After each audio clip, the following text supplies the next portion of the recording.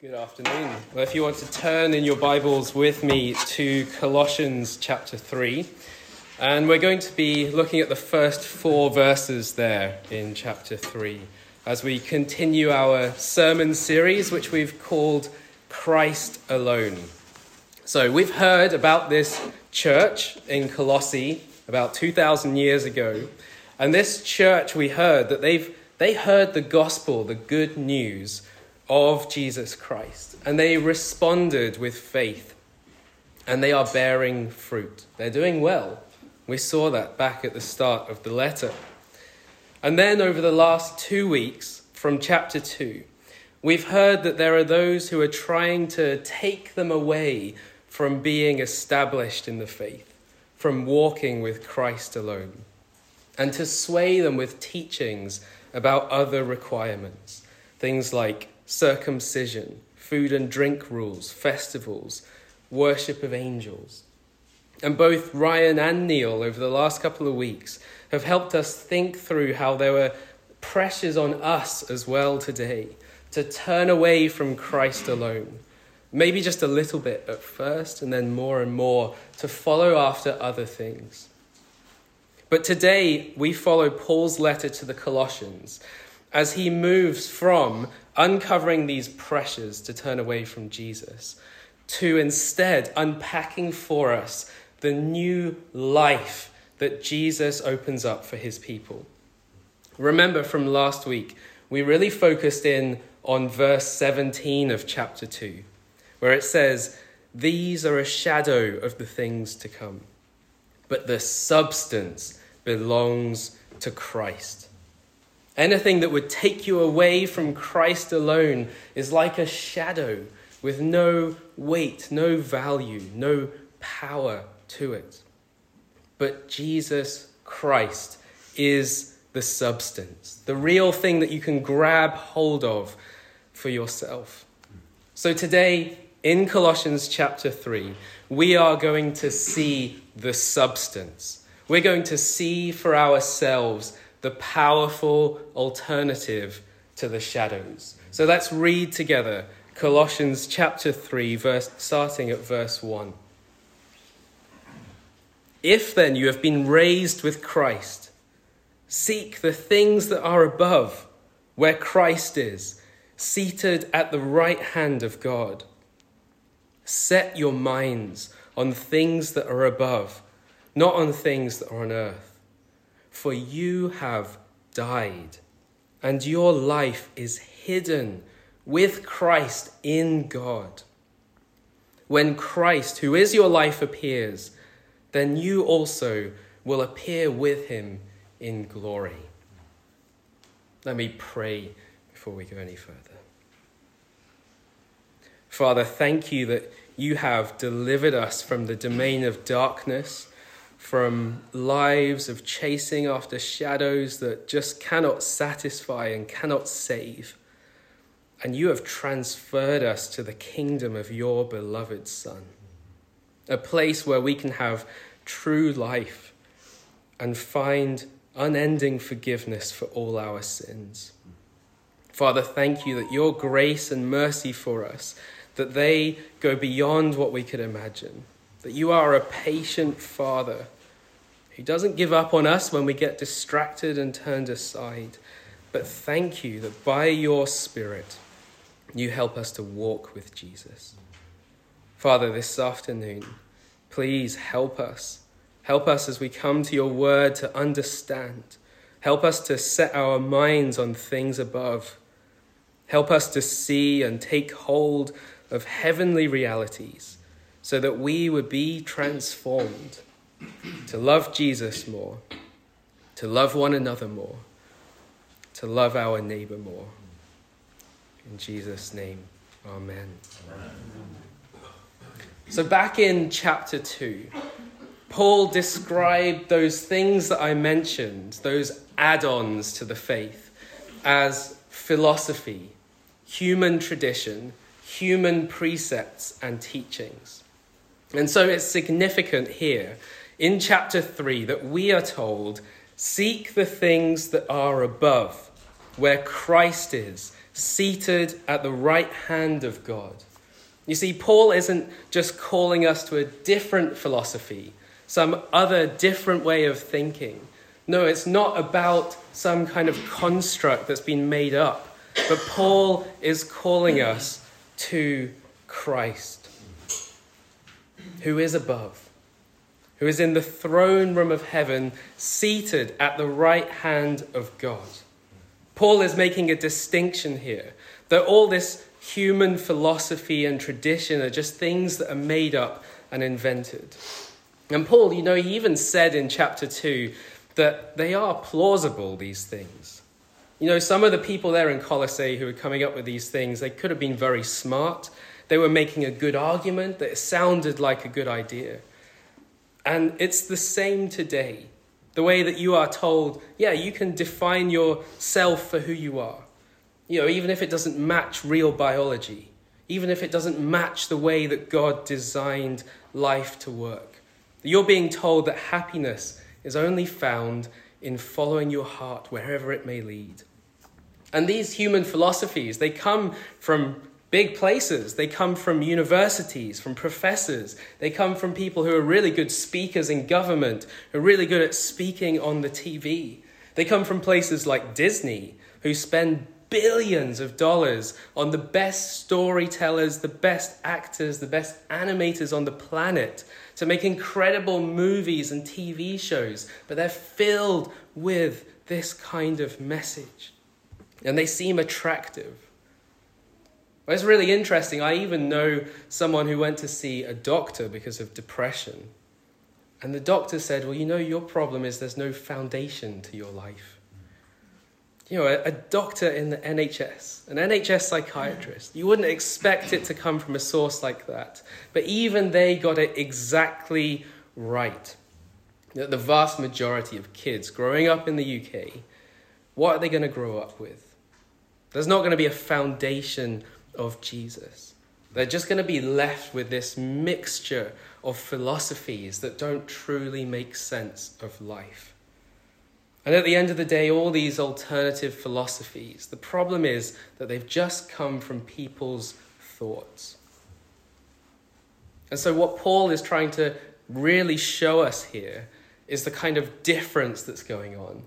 And when I was thinking about this, what really came into my mind was, I don't know if you've ever seen photos of some cities in the US. There's a city called Salt Lake City, where it's right next to a huge mountain range.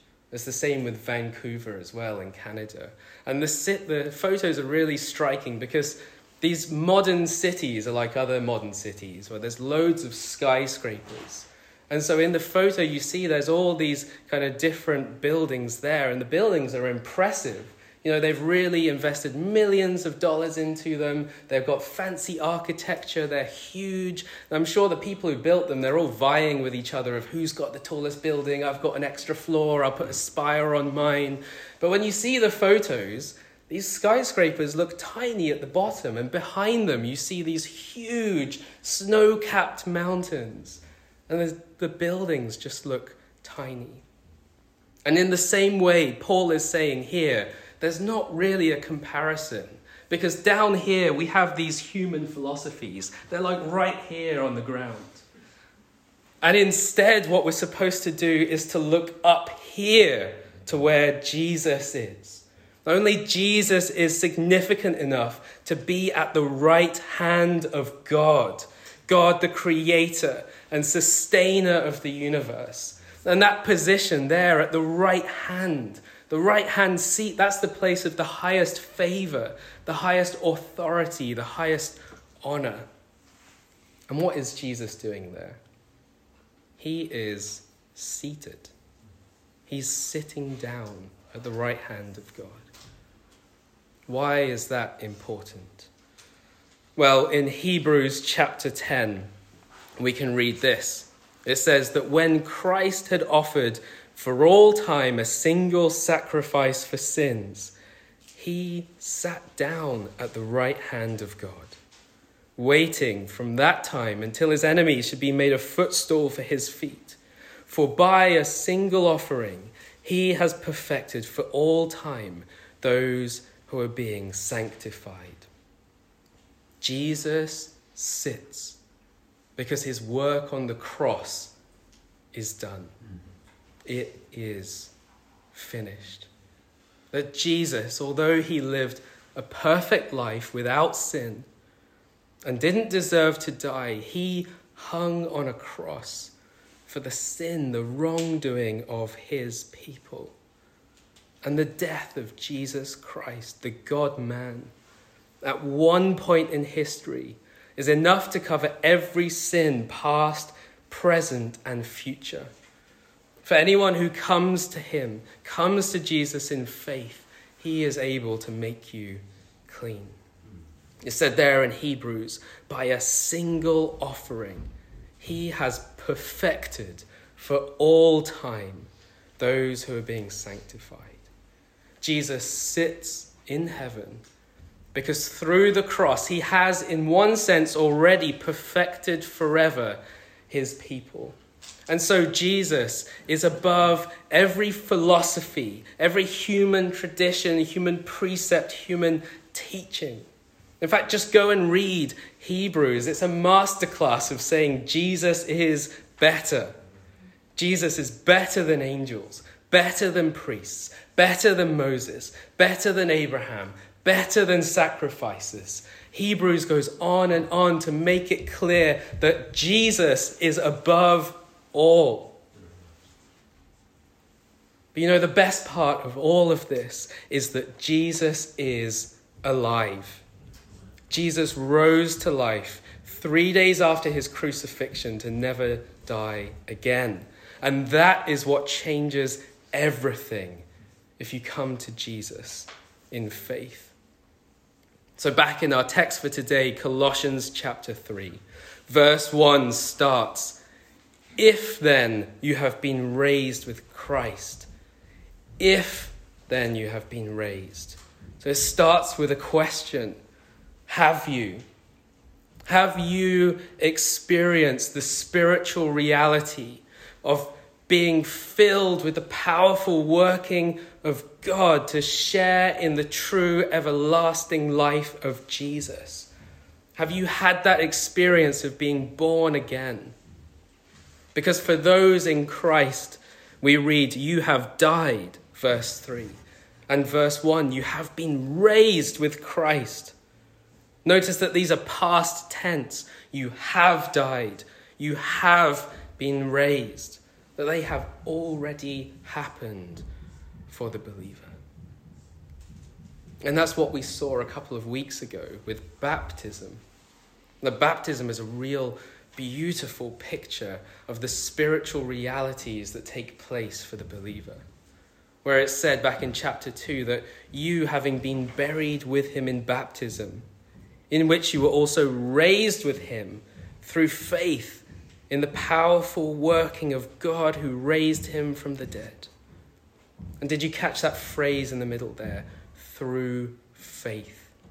Through faith, there is a union with Jesus and a real participation in his death and resurrection. In baptism, you're lowered under the water as your old self died and was buried with Jesus. And then you're lifted out of the water to new life as Jesus rose again. That is that the death and the new life, they already happened through faith. So baptism isn't doing anything, but it is a powerful picture of what has already happened. But once you've died and been raised, then what's next? And this is the point where the people in Colossae, they were being told that there are some extra steps to reach the next level. Okay, you died and you were raised, but now you need a bit more philosophy, you need some more stuff, you need some extra rules in order to kind of level up to the next level of being a Christian. But the next step to being a Christian is Christ is your life. Verse 4, Christ who is your life. Verse 3, your life is hidden with Christ in God. And that means that every single part of your life is defined by Jesus. What job are you going to do? How are you going to spend your free time? Where should you live? What should you spend your money on? What should you teach your children? What should you watch?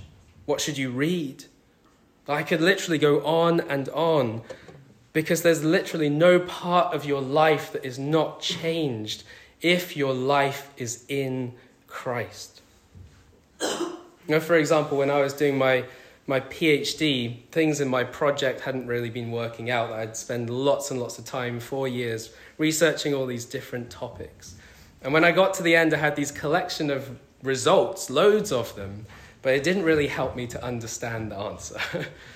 And so I got to the point where I had to put things together into a thesis, present to the entire department, and I still didn't really know the answer. That's how research sometimes goes, by the way. And at that moment, it would have made a lot of sense to despair and to feel like a failure. But I took those kind of feelings to this verse. It was a really big verse for me at the time. You have died and your life is hidden in Christ. My identity, that's a word that is thrown around a lot these days. My identity is that I have died, and whatever my life looks like now, I'm in Christ. It's the same as well when temptations come. How can we fight against sin? When we struggle against sin, we don't have to go back and die again, because that's already done. Remember, that was past tense. You have died. And now your life is hidden with Christ in God. So these old ways of thinking and desiring have no more power or life in them. Your identity, who you are, is no longer those old patterns. You're defined by your new life in Jesus. Your life being hidden in Christ with God means that when there are failures, God doesn't see them. God doesn't cut you off or throw you away because of your failures. Your new life is still there, hidden in Jesus. And his perfection doesn't run out. You can't do enough to get outside of that truth of being hidden in Christ. There's nothing you can do where your Father in heaven will say, that's enough, I don't want you anymore. And you see, shame will hold you back from a life shaped by Jesus. So tell yourself, my life is hidden with Christ. And let that grace shape you instead of shame. Remember that you have a new life, and so therefore you are free. You're free to forget about failure, about the sin, because it's already hidden. So you can turn instead to your Father in heaven, who is still keeping you. And so far, we've been talking about things that are done. Jesus is seated at the right hand of God. You have died. You have been raised with Christ. But this time, our life here and now, is short and passing. All of these realities that we've been speaking about are waiting for a final fulfillment. We see that in verse 4. When Christ, who is your life, appears. That Jesus is coming back. Jesus will come back to the earth again on the final day, and he will be coming in judgment. So when Christ, who is your life, appears, then you also will appear with him in glory. For those who are in Christ, who have already died to themselves and whose life is Christ, then you will appear with him in glory. It says you will appear with him in glory.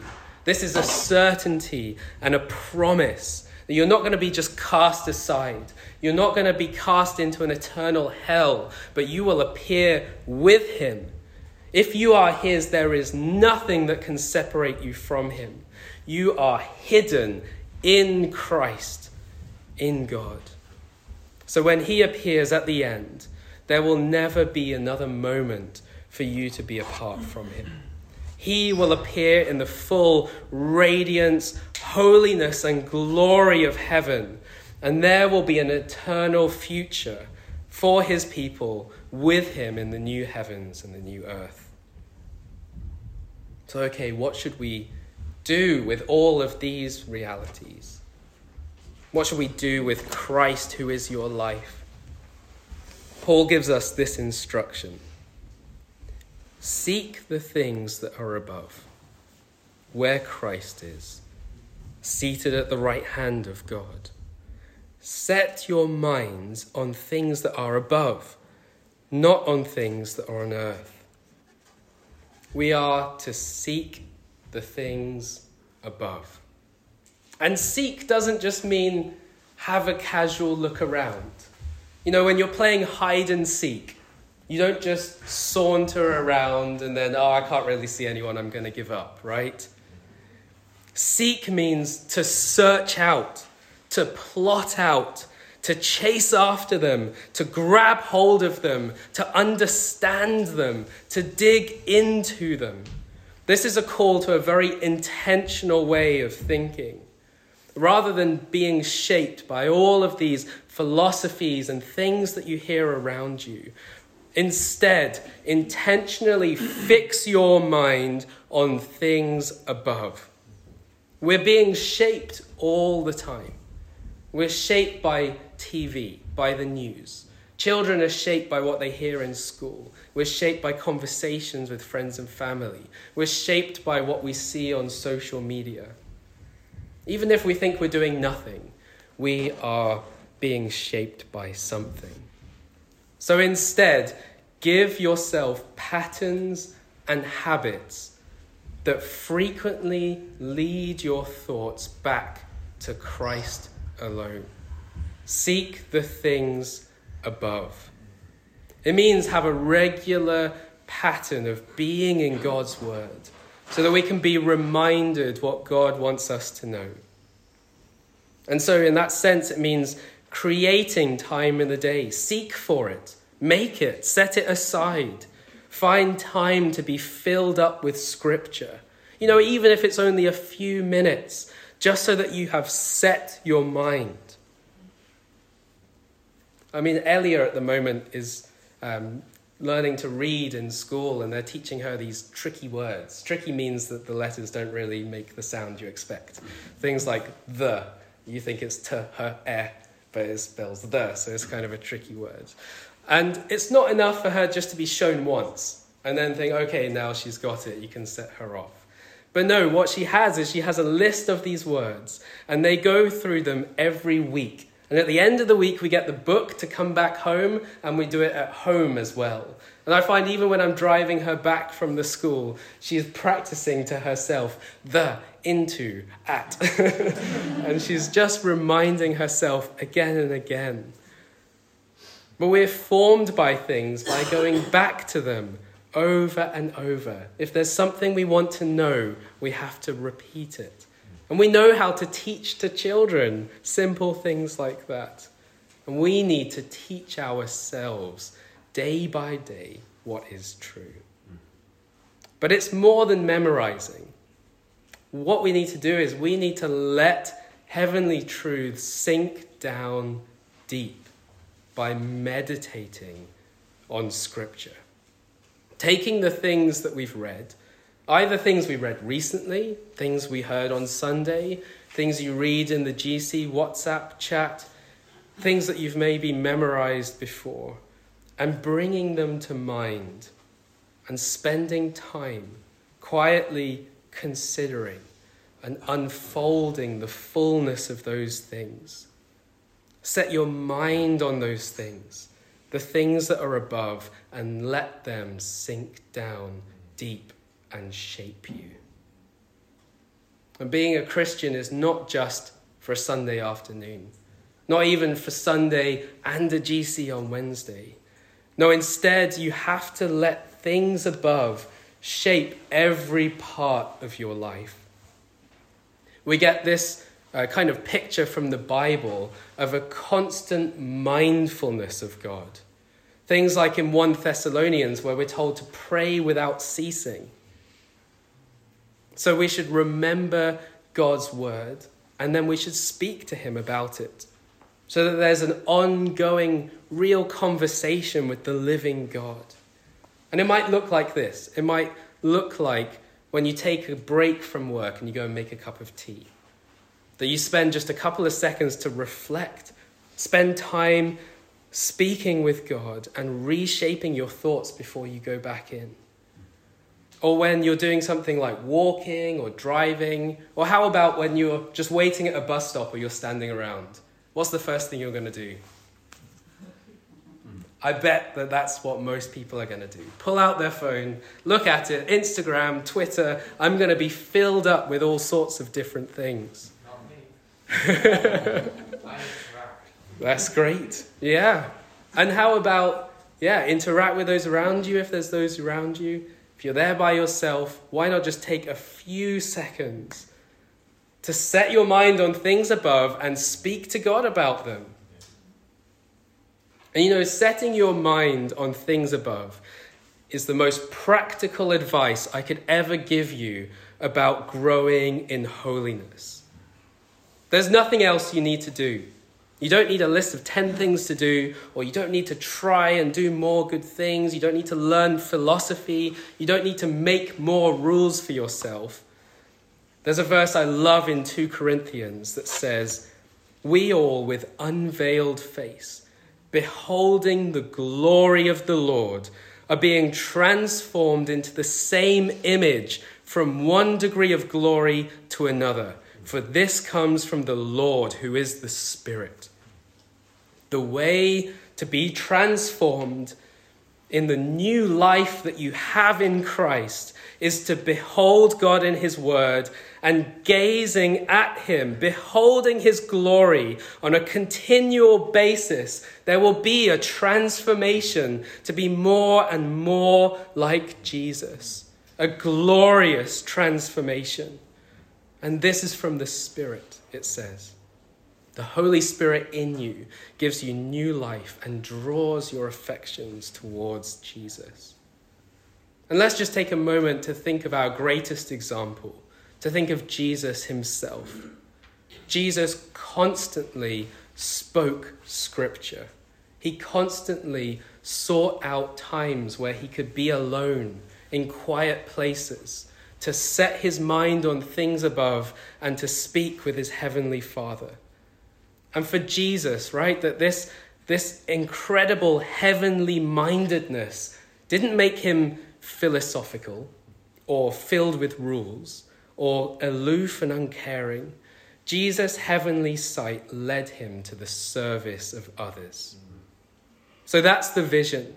That as the people of God, you set your mind firmly on things above, and you take every choice about how you spend your time, your effort, your money, your affection, and you set your mind in the direction of heaven. And this will change everything about life. If we want to be a people who are filled with fruit of the Spirit, right? That was not long ago that we were looking at the fruit of the Spirit. To be people of love, joy, peace, patience, kindness, goodness, faithfulness, gentleness, self-control. If we want to be transformed people like that regardless of the situation, even when you're going through times that are trying, that are painful, that are difficult, or even times that are full of joy and other things to distract you. But if we want to be a people who are changed, who are filled with fruit of the Spirit, regardless of what we're facing, then we need our minds often dwelling on things above. So we came to these verses today, having heard last week, stay out the shadows, come to the substance of Christ. And now we have seen the substance. Jesus, who is seated at the right hand of God. Jesus, who is your life. Jesus, who is coming in glory. And next week, we're going to see and hear all about what it looks like to put off the old self, the old way of sin, and put on the new life and the new self. But here today in these verses, we have the secret to a life of being transformed. Seek the things that are above, where Christ is. A new life that seeks out Jesus in his glory, on his throne, by the Spirit, in his word. That is a life that is going to be transformed from one degree of glory to another, and is ultimately going to end with the eternity of Jesus appearing in his glory and us being with Jesus forever. So Jesus is your life. Seek the things that are above. Let's pray. Jesus, thank you that you gave yourself on the cross for us as a once for all time offering for sin. Thank you that we can find forgiveness in you, and that through faith we can join in your death and your resurrection and come to this new life. Father, please help us to walk in the fullness of this life. And Holy Spirit, help us to set our mind on things that are above, not on things on earth, so that we would become more like Jesus, that we would be a people that love him, that love each other, that love those around us, and live out your glory for your kingdom. In Jesus' name, amen.